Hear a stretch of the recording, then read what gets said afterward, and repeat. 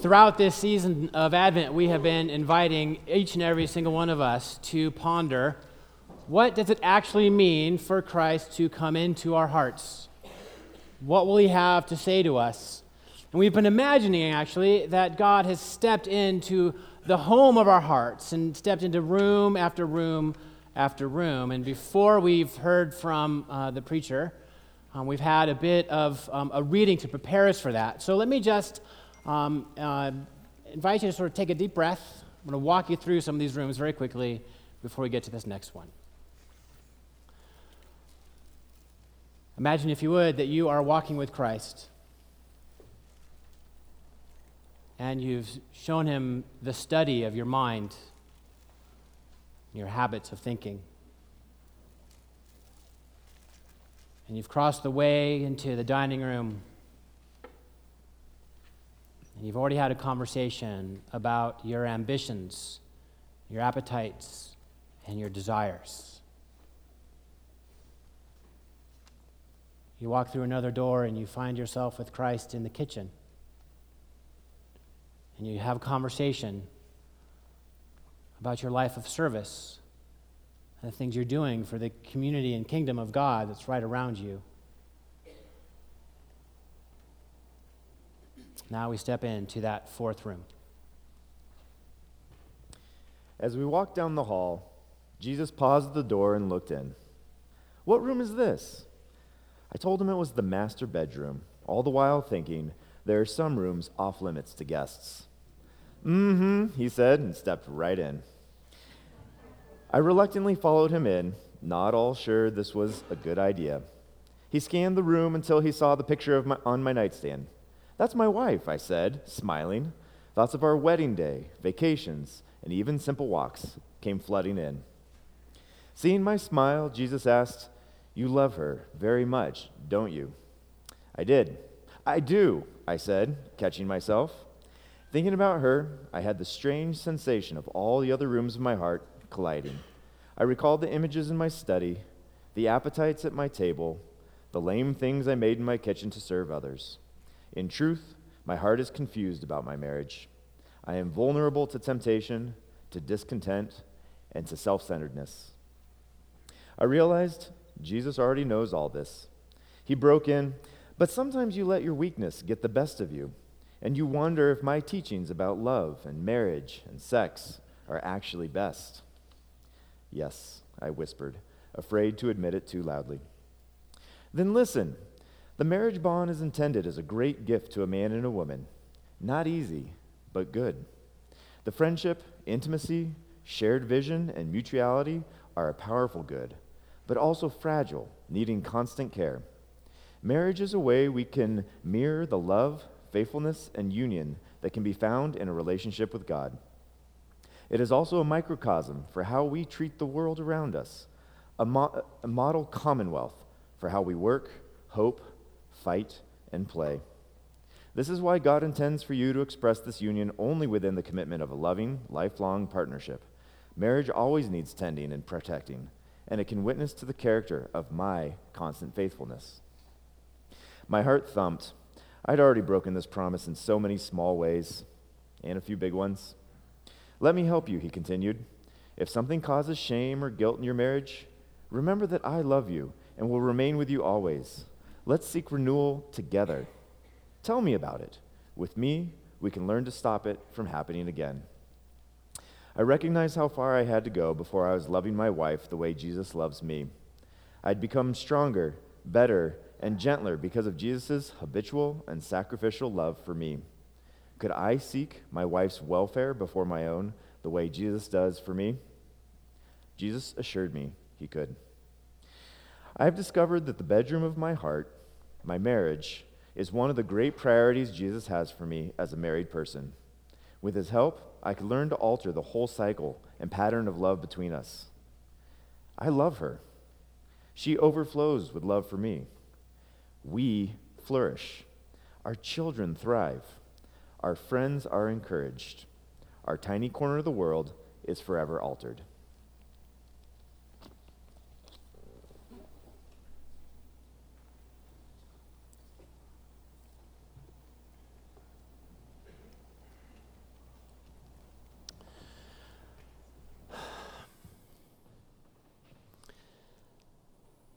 So the idea for this series comes from this opening line from this Christmas hymn, Joy to the World. And I know we haven't sung it yet. It's coming. Just keep coming back. It's coming. And that opening line, joy to the world, the Lord has come. Let earth receive her King,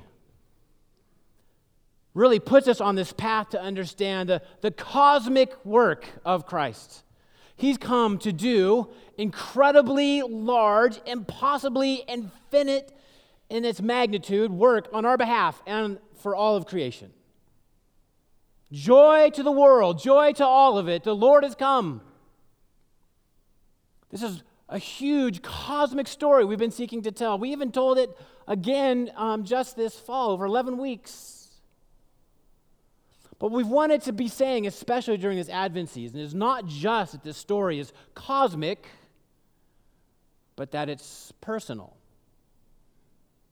What Jesus wants to do for all of creation, He's also come to do in your hearts. Revelation 3:20 says, "Behold, I stand at the door and knock." The Gospel of John says that Jesus wants to remain in us, and He wants us to remain in Him.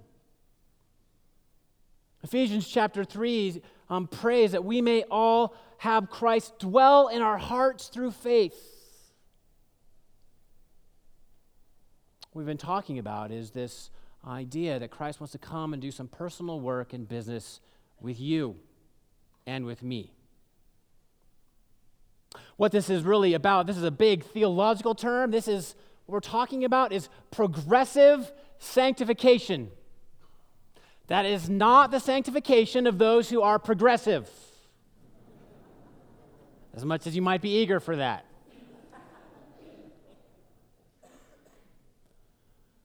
What this is the promise, actually, that once God has done the full and final work of giving us and saving us, there's now this ongoing progressive work of us becoming more and more like Him in our heart and in our character.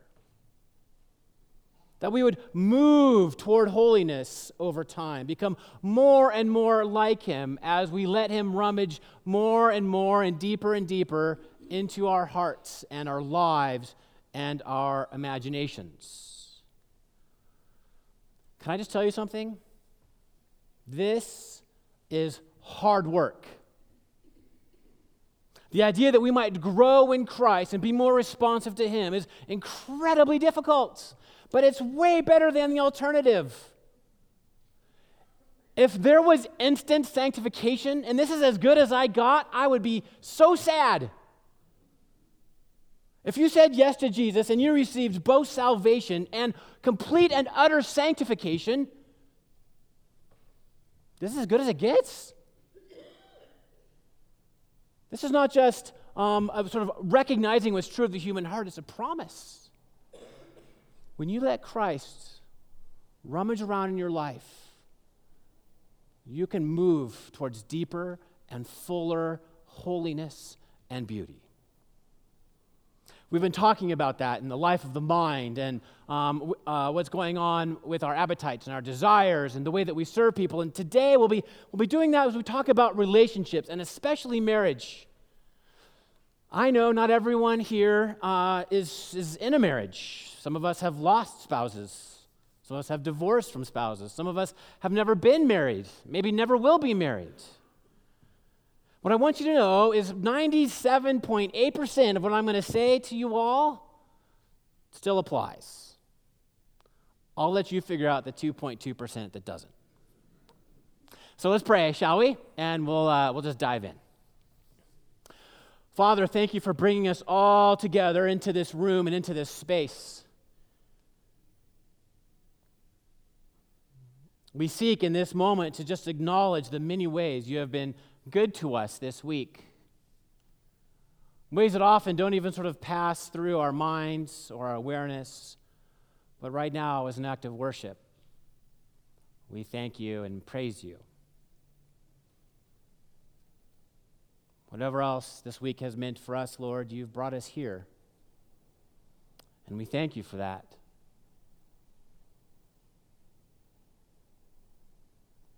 pray, Lord, that for those of us who are so excited about Christmas and our lives, and maybe even our married lives, we pray, Lord, this would be a simple and just beautiful and elegant affirmation of what we're already seeking to live in.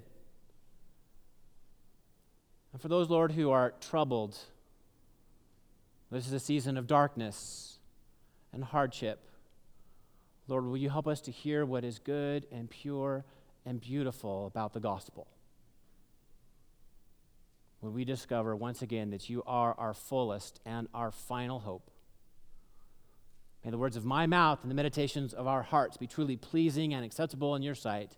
For you are our Lord, rock, and Redeemer. And all God's people said, Amen. Of course, most of us don't actually want progressive sanctification. Most of us really want to be transmogrified. Do you remember, raise your hand if you remember Calvin and Hobbes, the comic strip Calvin and Hobbes. Okay, lots of you. So my family, we got in Seattle in that time, this paper came in the afternoons. And we would read the paper, especially the comics, me and my brother and my dad. My mom's here, she would tell you she often didn't get it. But me and my brother and my dad, we'd laugh so hard, especially at two comics. One was The Far Side. I mean, come on. And second was Calvin and Hobbes. And Calvin and Hobbes had this sort of like recurring shtick of the transmogrifier. Calvin had made this little box. If you just go into the box, you'd be magically changed, transmogrified into all sorts of different things. One time, Calvin went in there and he was transmogrified into a chicken because Hobbes was hungry. One time he was transmogrified into another little baby tiger, so cute and fuzzy. One time he was transmogrified into a frog. So quick and easy, and of course we want there to be transmogrification in our life. Maybe not so much for ourselves. We would like for the people around us to be transmogrified. Amy, if you just go into this box for a minute, I'm going to turn the dial.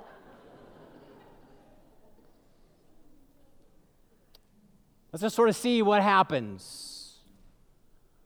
But what I want to say from the very beginning is the only way that this conversation is going to work as we seek to talk about these relationships is if you know that the work you actually have to do is your own work. We're going to say some hard and challenging things today, I think, to some of us and to our culture. And if afterwards you get in a spot where you're saying, yeah, but Eric said you're supposed to, you have just tried to throw someone into a transmogrifier. All you can do is this progressive, sanctifying work on your own heart and mind, not someone else's. So we're going to seek to understand what the Lord has to say to us about relationships in general, and then specifically about marriages. And it's not necessarily going to be all easy.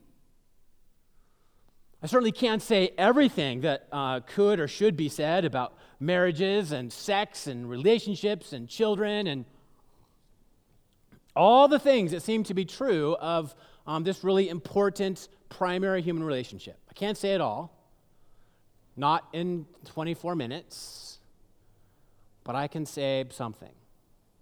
So what I'd like to do, actually, is I would like to start by turning to Philippians chapter 2, which is on page 1012. And as you get there, what I want to say is when the Bible was being written, more so even than now, relationships were really thought of as primarily, mostly transactional.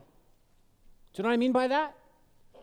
You would do something, you'd be in a relationship because of, well, if you did this, you know that they would then be on the hook to do that.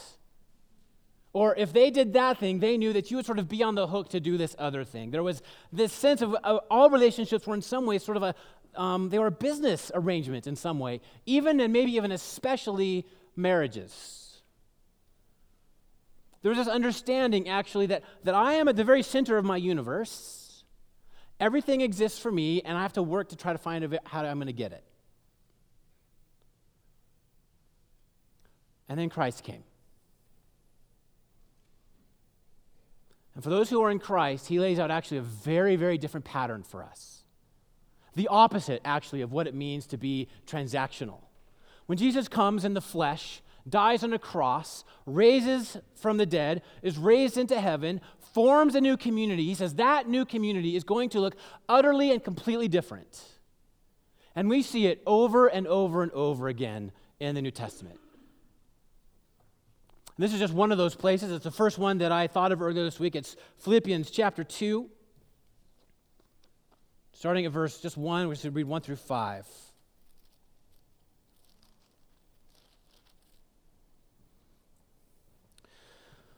All right, here we go. Therefore, he says, if you have any encouragement with being united with Christ, if you've prepared him room, if you have any comfort from his love, if any common sharing in the Spirit, if any tenderness and compassion, then make my joy complete by being like-minded, having the same love, being one in spirit and of one mind.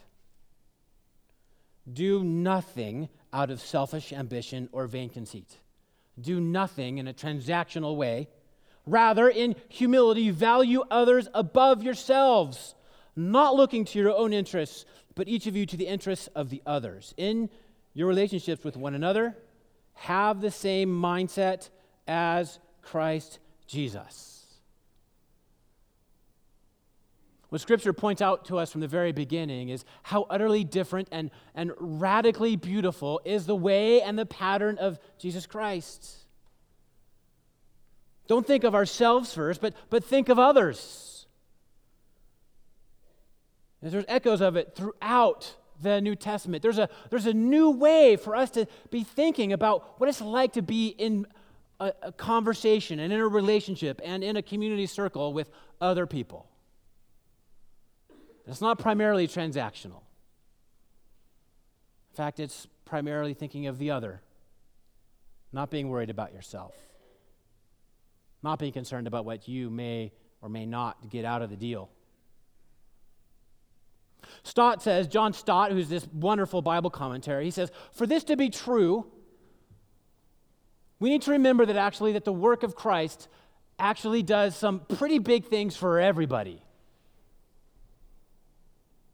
What he says is what we need to do, if we're going to live this kind of life, what we need to do is understand actually that every single one of us have been bestowed with extraordinary dignity.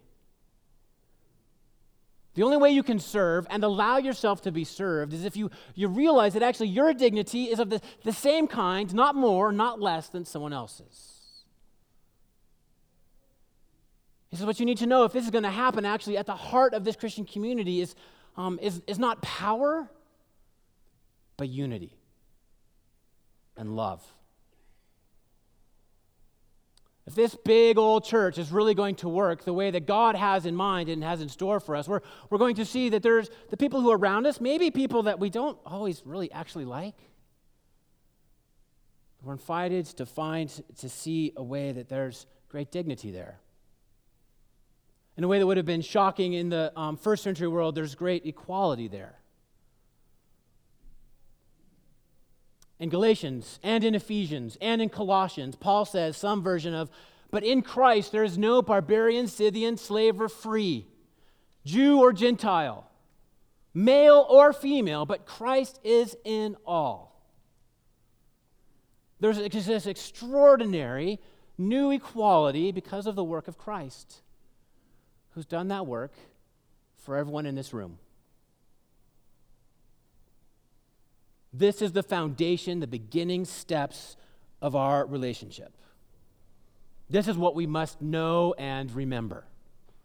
As we get a little deeper into this, what I need you to know is we need to talk about dignity, equality, unity, following the pattern of Christ.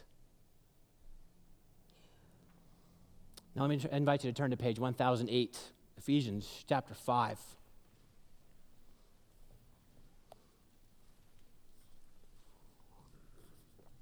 We're basically going to stay here the rest of the time.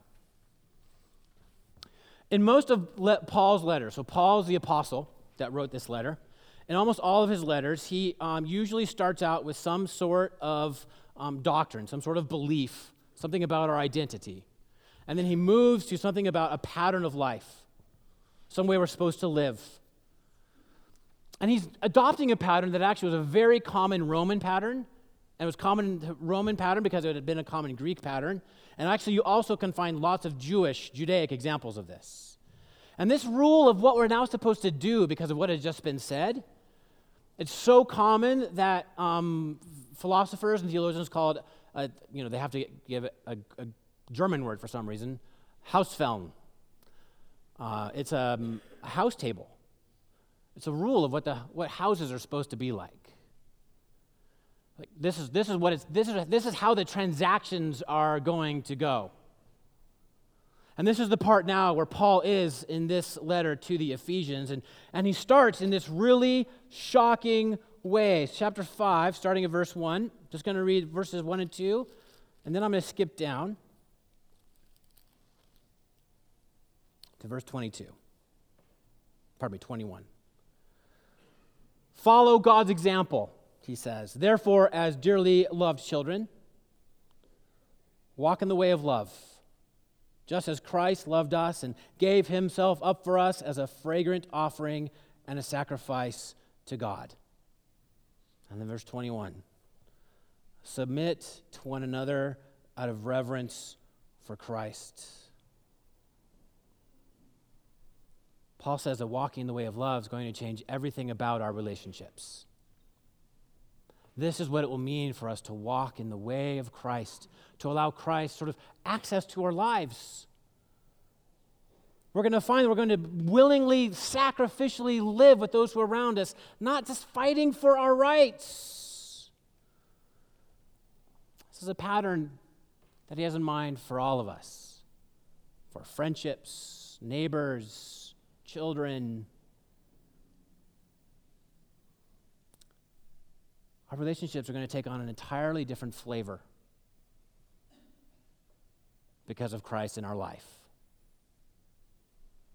And that's not only true for those relationships out there. This is not sort of like this vague, oh yeah, it sounds so good to just take on the mind of Christ. It's going to be great.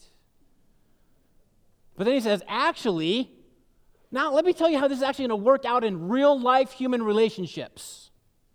This is what's next. He's going to talk to speak to wives and to husbands. He's like, this is what this is now going to look like. And can I tell you, we're going to talk about some things that are going to be, I think, challenging to some of us because some of these words and phrases, frankly, have become trigger words. We can't get past them. I'm going to encourage you today, together with me, to get past them. Let's turn to chapter 5, verse 22. Here it is. Our hair hates this. We hate this. Wives, submit yourselves to your own husbands. Some of you have just stopped listening. Wives, submit yourselves to your own husbands as you do to the Lord. For the husband is the head of the wife, as Christ is the head of the church, his body, of which he is the Savior. Now, as the church submits to Christ, so also wives should submit to their husbands in everything. Oftentimes, that's where the conversation ends. Well, I can't do that, and I'm out.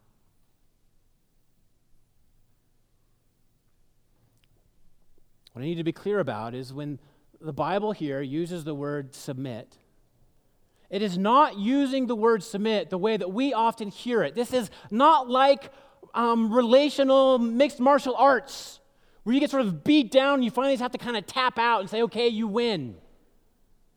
That's not what this is. This is not a sort of imagining a relational sort of wrestling match where for some unknown sort of crazy reason, the man always has to win. Instead, this is a different kind of a submission set after a different kind of a pattern of the way we understand relationships. This is not subjection. This is not slavery. Remember, this is all in the sense of equality. So this is not inferiority or chauvinism or misogyny. And yet I know that this passage has often been used in that way throughout several thousand years of human relationships. We've used this word in a way that seems to say, men win, women lose.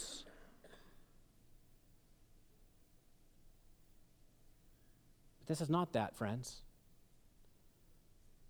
And this certainly is not the conversation and fight that we sometimes have in our hearts about what's women's work and what's men's work. Those are cultural distinctions the Bible doesn't say a lot about.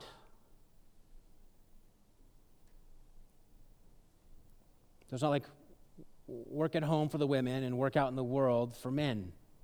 That's not what this is about. Too often this has been used as a way to sort of subjugate and diminish the importance of women. And if that's you, you need to repent. You need to rethink. You need to recalibrate what it is that the whole Bible says about men and women. And yet also, I need to say, we can't run from this idea that women are called to submit in multiple times. I just chose one of the clearest. How are we supposed to understand that? I know there have been times when men have taken this seriously in the wrong way. I also know that we live in a moment where women hear this and buck against it because they hear it in the wrong way. This is a tender thing, friends. Wives, submit to your husbands. And what he has in mind when he says this is actually sort of seeking not to sort of follow the pattern of power, like who always wins the power fight, but instead, how can we understand this in light of what we know Christ is like with the church? He says, in the same way that we see that the church seeks to submit itself and glorify and be with and voluntarily sacrifice for Christ. That's this kind of submission. It's voluntary. It's free. It's joyful. It's not grim. It's trusting. To submit in this way is strong, not weak.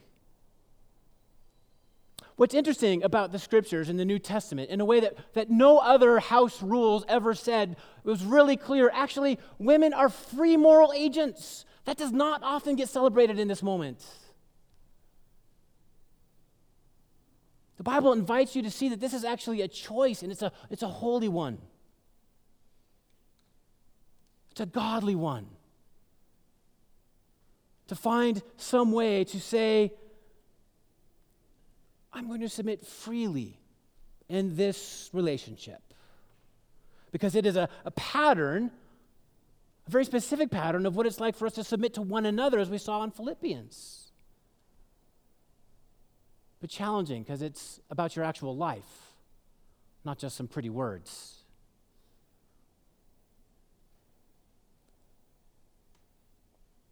When this happens, and wives find a way to joyfully submit, it tells part of the story of Christ with his people.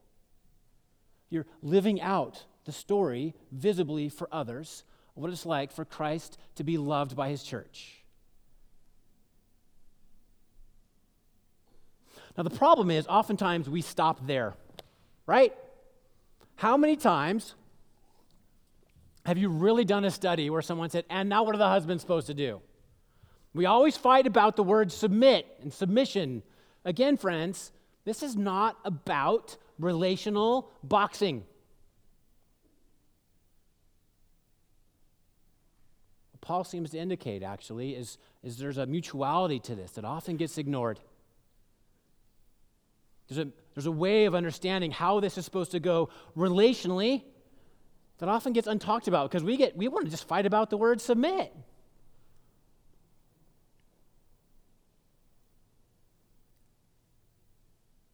But can we just go on? Verse 25. Husbands, love your wives, just as Christ loved the church and gave himself up for her, to make her holy, cleansing her by the washing with water through the word, and to present her to himself as a radiant church, without stain or wrinkle or any other blemish, but holy and blameless. Can I just tell you something? Of all the house rules that we have examples of, the only place we are going to find that men are to love their wives is right here in the Bible. This is it. You are not going to find another set of house rules as cultures sought to sort of lay out what the relational rules were in Greece and in Rome and in Jerusalem. You won't find another place. And what Scripture has in mind, actually, is this beautiful, sacrificial, loving circle of mutuality. Totally and completely different, often, than the way I think about and manage and live my own life. Most of the other examples we have would confirm all your own worst fears about traditional marriage. That it is really actually about sort of making sure one gets to dominate over the other. That it's demeaning. That there's always a declared winner.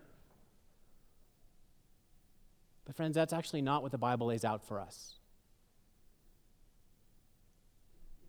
Men, love your wives as Christ loved the church. Can I just show you the 5 verbs that he gives us here that are a model for us as we seek to understand what that actually means? Let me just point them out to you very quickly. First of all, Jesus loved her all the way to the point of death. He gave himself up for her, not thinking of himself. He sanctified her, seeking to make her holy.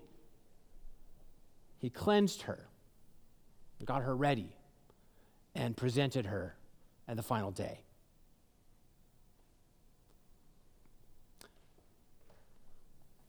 And what's imaged here for human marriage is that the husband would do everything he can, that his wife would flourish, that she would become everything she possibly is meant to become in Christ. That she would, like Christ did for us, give away of himself entirely, that she might actually have life, that she might have it to the full, that she might actually have this chance to sort of become more than she could possibly imagine. Husbands, love your wives like that. And if you do, she'll gladly submit to you always building her up. She'll love that, friends. Submit. Love like Christ. Submit. Love like Christ. It's a ladder, friends. There's no battle. There's just victory. And we want to have fight about the word submit in the 21st century. When what God has in mind for our relationships is that they would, in this really beautiful, glorious way, be nourishing and growing and affirming and beautiful and mutual.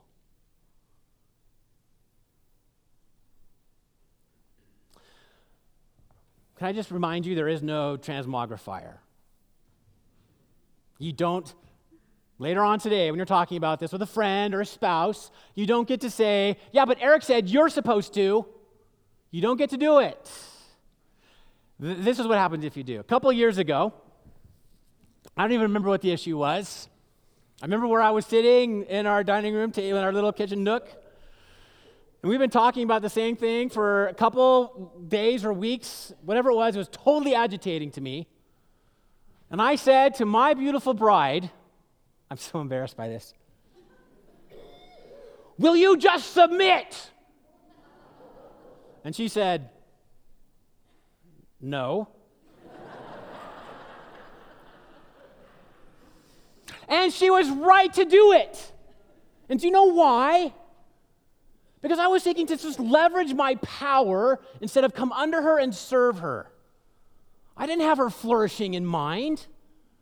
I wasn't seeking to have her become as spotless and blameless and beautiful as the bride of Christ is to Christ. I just wanted to win.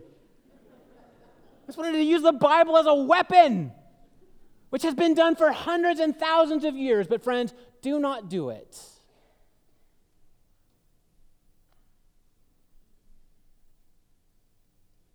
In that moment, she was so surprised.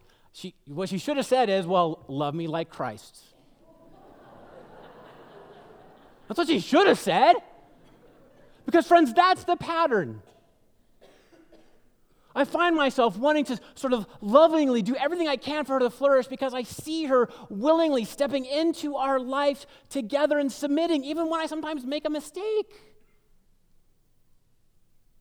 And she willingly, lovingly submits when it's going well and I'm doing this right because I'm loving her like Christ loves the church. Not seeking my own gain, not seeking my own comfort, not seeking my own power in the relationship, but seeking to do something that is beautifully mutual.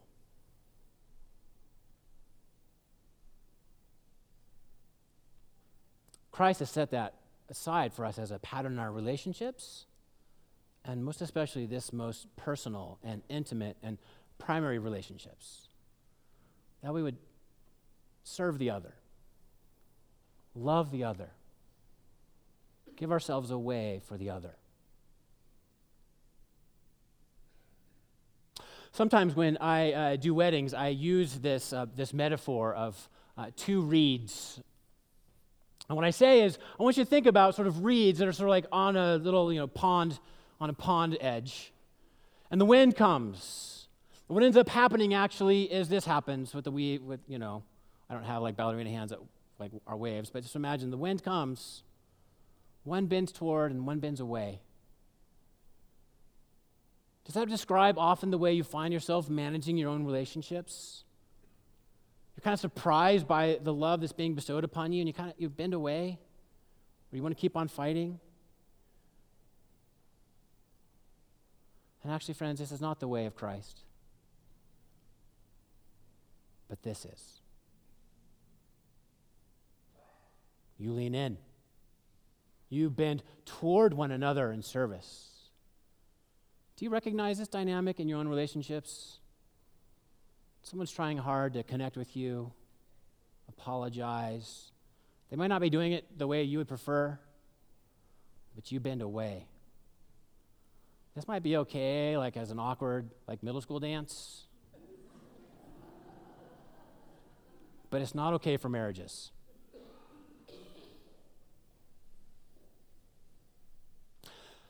Several years ago, there was this huge windstorm in Spokane when we were on vacation, and we knew it was coming. All the alarms went off. I'm like, I'm going to sit on the porch and watch this thing. And I found myself in the middle of a tornado. And at Amy's parents' property, what I saw were these trees, big, pines, thick pines, doing this. They couldn't tell which way the wind was coming. It's coming right from the top. And friends, what I want you to do is to imagine actually that whatever trouble there is in your relationship is not just affecting one and the other in this way, but actually it's coming from the top. And you both find yourself bending toward one another in service and in love in that moment.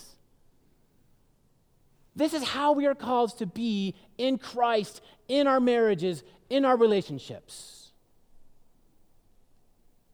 And here's what I think I know. That's hard.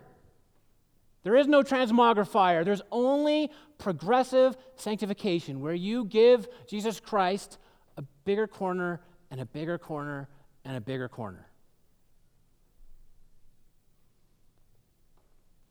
If If you're married, I want you to think about something that's sort of been like this in your life. Maybe it's recent. Maybe it's been a constant chafing. If you're not married at this moment, I want you to think about a close relationship and friendship that you have, one where there's some sort of tension. And I want you to do this week. Go have a cup of coffee. Have a conversation about it. Make the phone call if you don't live with this person. Do the actual difficult work of becoming more like Christ and the way he wants his people to be. You all know what it is. You know what your thing is. I don't have to tell you. You know why? The Spirit is speaking to you already. And living in Christ requires courage. This is easy. This is hard. Can I pray for you before we sing our closing hymn?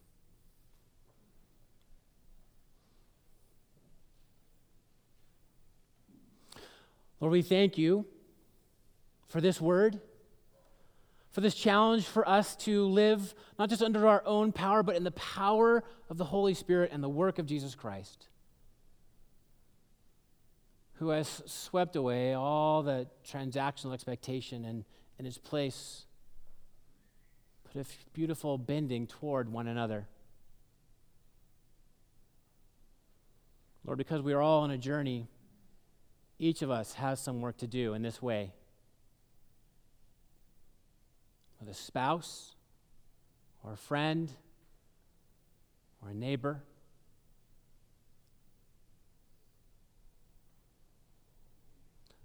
And Lord, in Christ, we are called to do the surprising thing and live a ministry of reconciliation.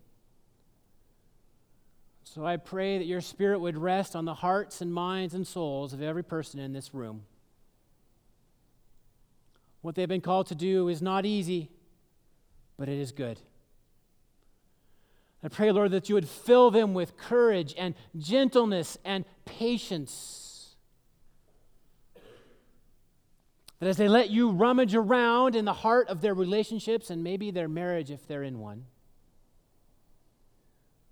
that you would help them spring to new life and new joy and new maturity. We thank you. And all God's people said, Amen.